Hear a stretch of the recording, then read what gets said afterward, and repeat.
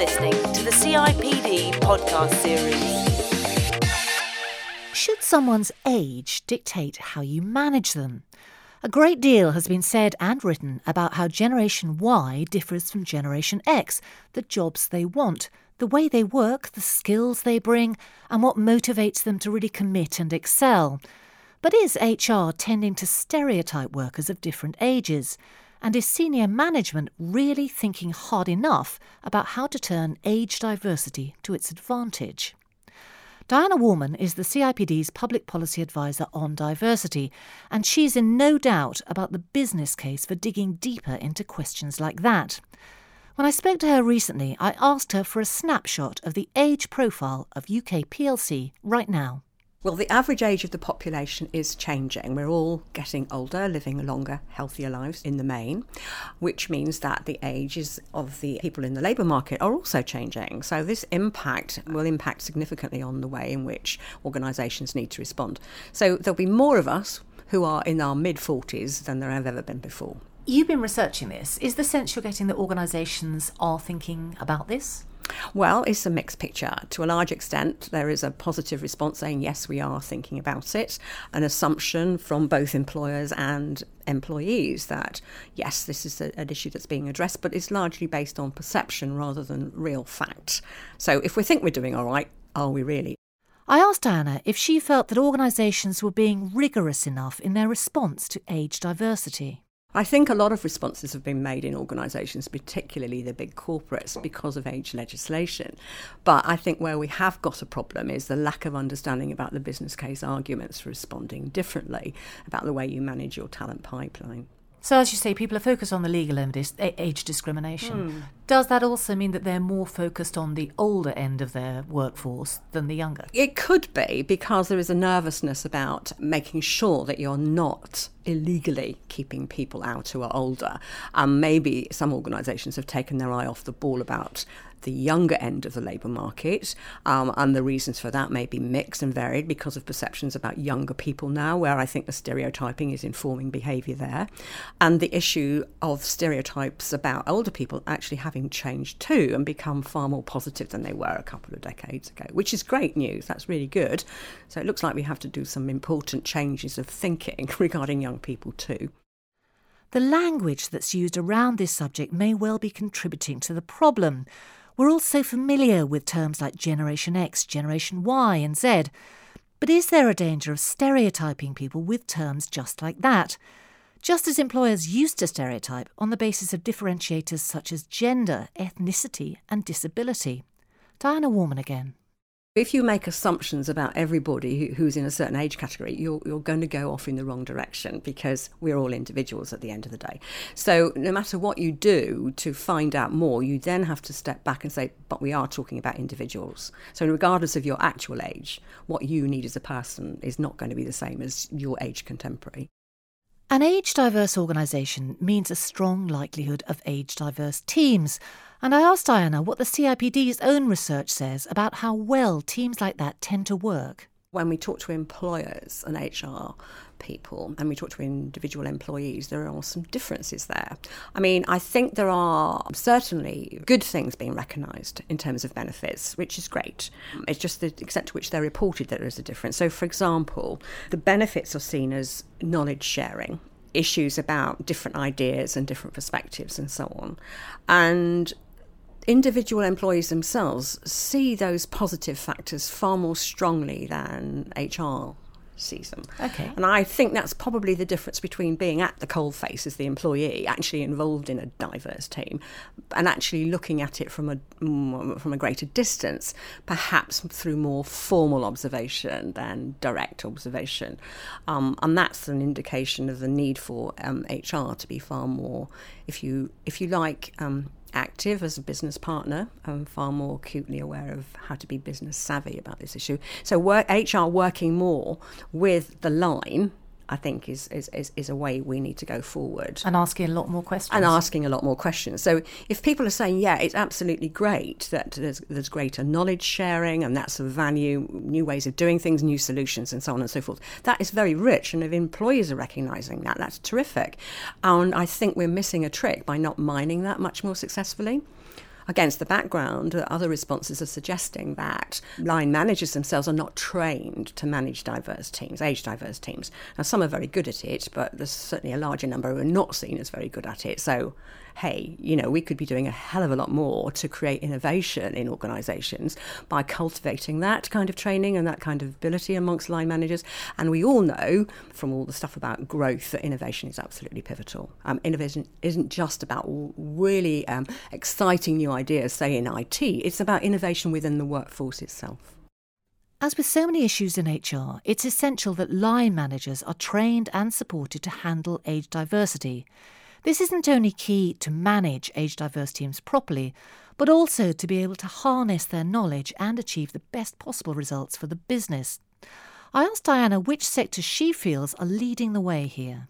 I think the findings suggest that the voluntary sector is really very good at making sure that they have regular one-to-one conversations with employees, which you might not expect, because you kind of wouldn't expect to have as many formalised processes for doing this. I'm not saying it is formal, but they do have these regular conversations, and that's really good stuff. And why do you think that is? Well, I'm not sure, but my speculation could be that if you want to work in the voluntary sector, you do it not for the money, you do it because of your sense of purpose, the fact you're making a difference, so you're really intrinsically motivated to do your work and you want to do it well. Now, if that is the case, and I'm not saying it doesn't exist in other sectors, but the regular one-to-one conversations kind of is good news, because it will foster the continued connection that individuals in the voluntary sector have with their jobs. Is it also because in the voluntary sector you get a lot of young, highly motivated people working there, as you say, not for the money?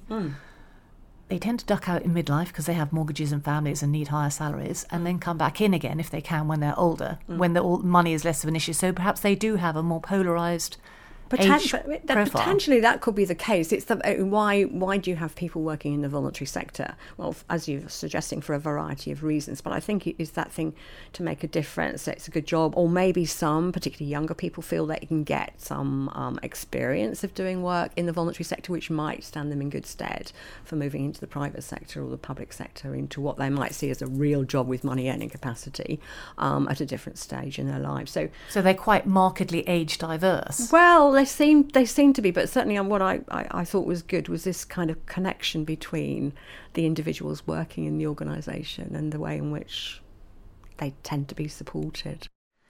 In a moment, we'll be hearing how two very different organisations address the question of age.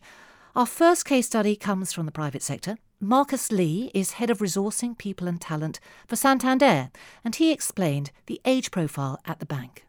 So a typical age of one of our colleagues at Santander is 36, and they have typically been with us for 8 years, which is slightly different to the people that we actually hire from. So typically our average age of a recruit is 28, so slightly younger. Around about 15% of our employees are aged over 50, and then we hire around about 500 people a year who are aged below 20. So we're very confident around the individuals that we do bring into the organisation, particularly in that younger demographic.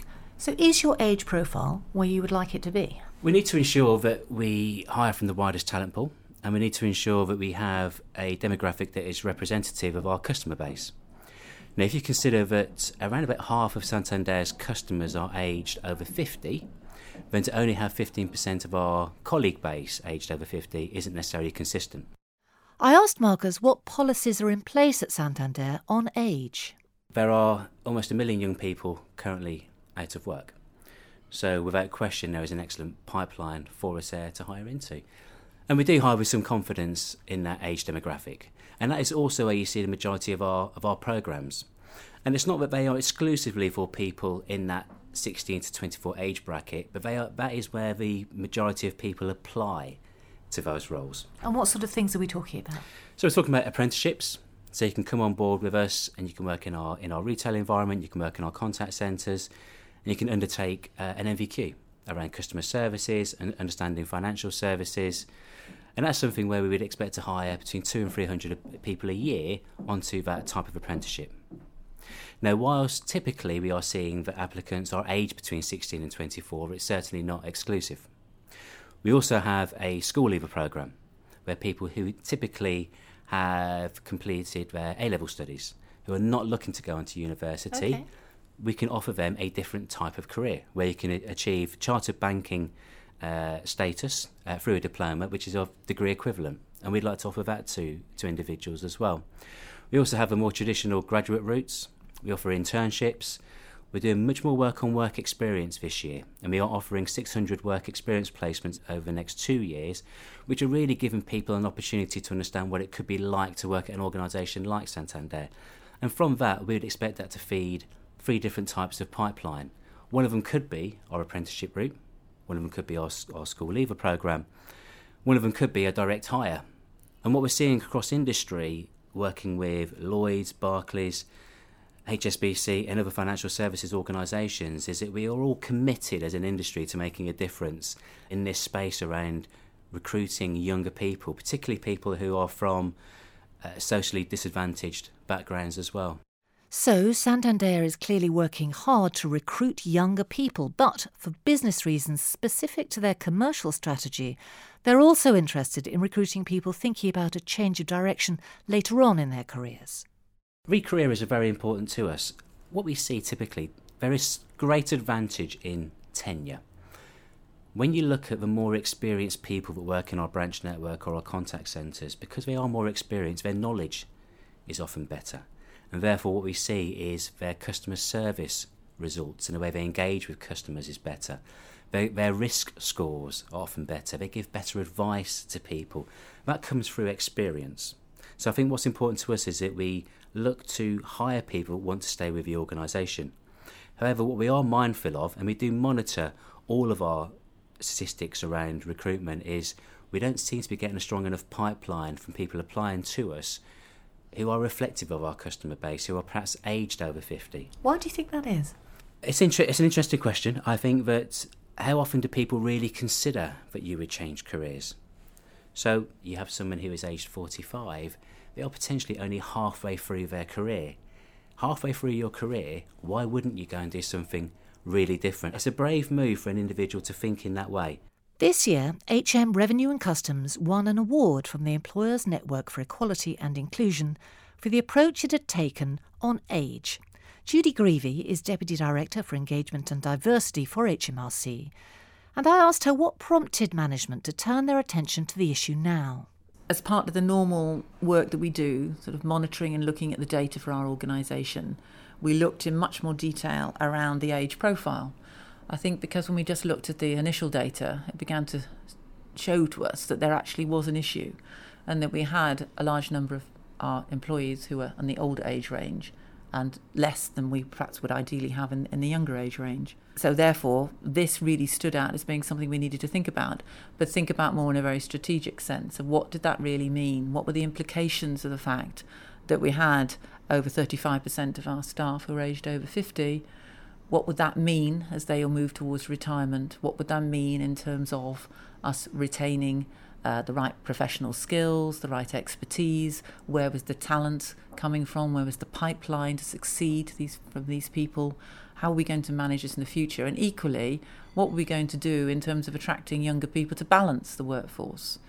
So those are some of the initial questions. And then sort of leading on from that, the whole piece about retaining knowledge in the organisation was another sort of key thing that we thought about. And equally, an idea that we must acknowledge that more people were now managing people who are older. And was this significant? It might not have been, but perhaps we need to think about it.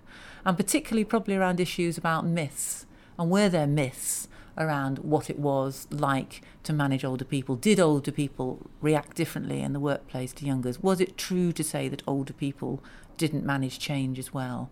Some of those things, and we really felt that that was something we also needed to address. So a cultural issue really as well as one that was actually a very pragmatic one about how do we continue to run an efficient organisation into the future if we don't actually look at this as one of the major issues we need to address. So a great example of how analytics and the way you look at analytics can really inform business practice within HR. Judy told me what happened next. We grouped together to have a working group to look at this and to look at the data. We did a very good piece of basic research, actually identifying what the issues were, then using this working group to say what should we do. And then actually what we did hold is what we called an age summit, where we called all our senior leaders together and held a day where we just focused on this whole issue of age, the whole range of age. So at no point were we saying age equals old yeah. or age equals young, or young is good and old is bad. But let's just look at this and what do we feel are the implications of this, and to get the senior leaders to talk about it. And in the process of doing some of that, we did some more fun things. We did some stuff about myth busting. We did some work that actually said, some sort of questions out to people about what did they think about certain questions. And then from the data we had, we could say, but that isn't true. What sort of things? Was it true that older people took more time off sick? And that wasn't true. Was it true that older people were less engaged than younger people? That wasn't true. So these myths, I just stop you there for a sec. Did you get the sense they really were embedded in the organisation, or was this just myths that are in society generally that you thought you'd address?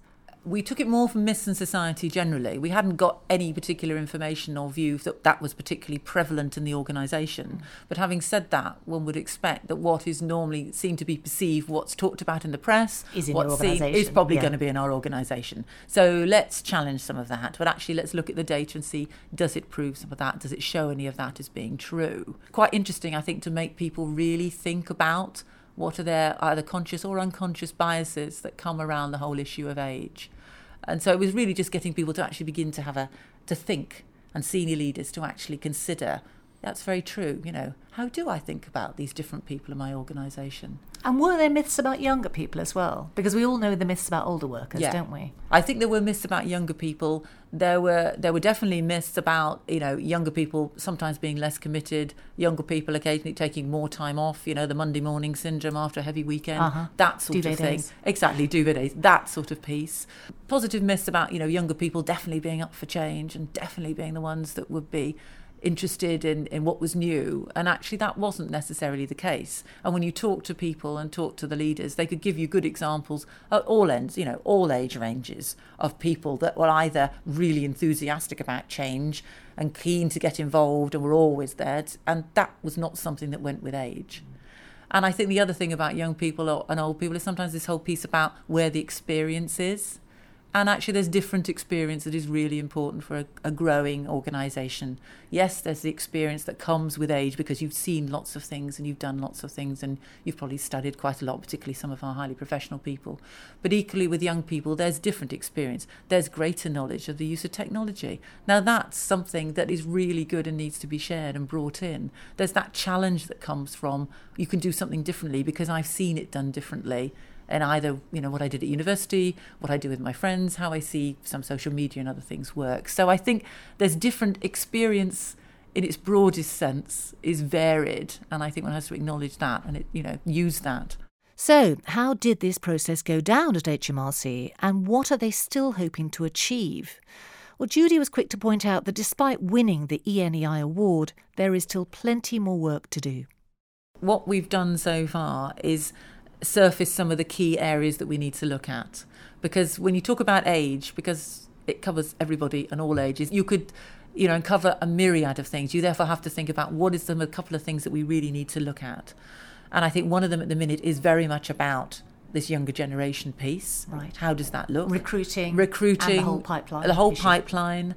How we do that better in the future. What is it about, being an attractive organisation? What do we need to do about working practices? What do we already do that's really very attractive and perhaps we don't necessarily market it as well as we might because we are really very good at flexible working and different ways of working, and we probably don't get that image out enough as we perhaps should. So some of those things, I think, so it's that end of the scale.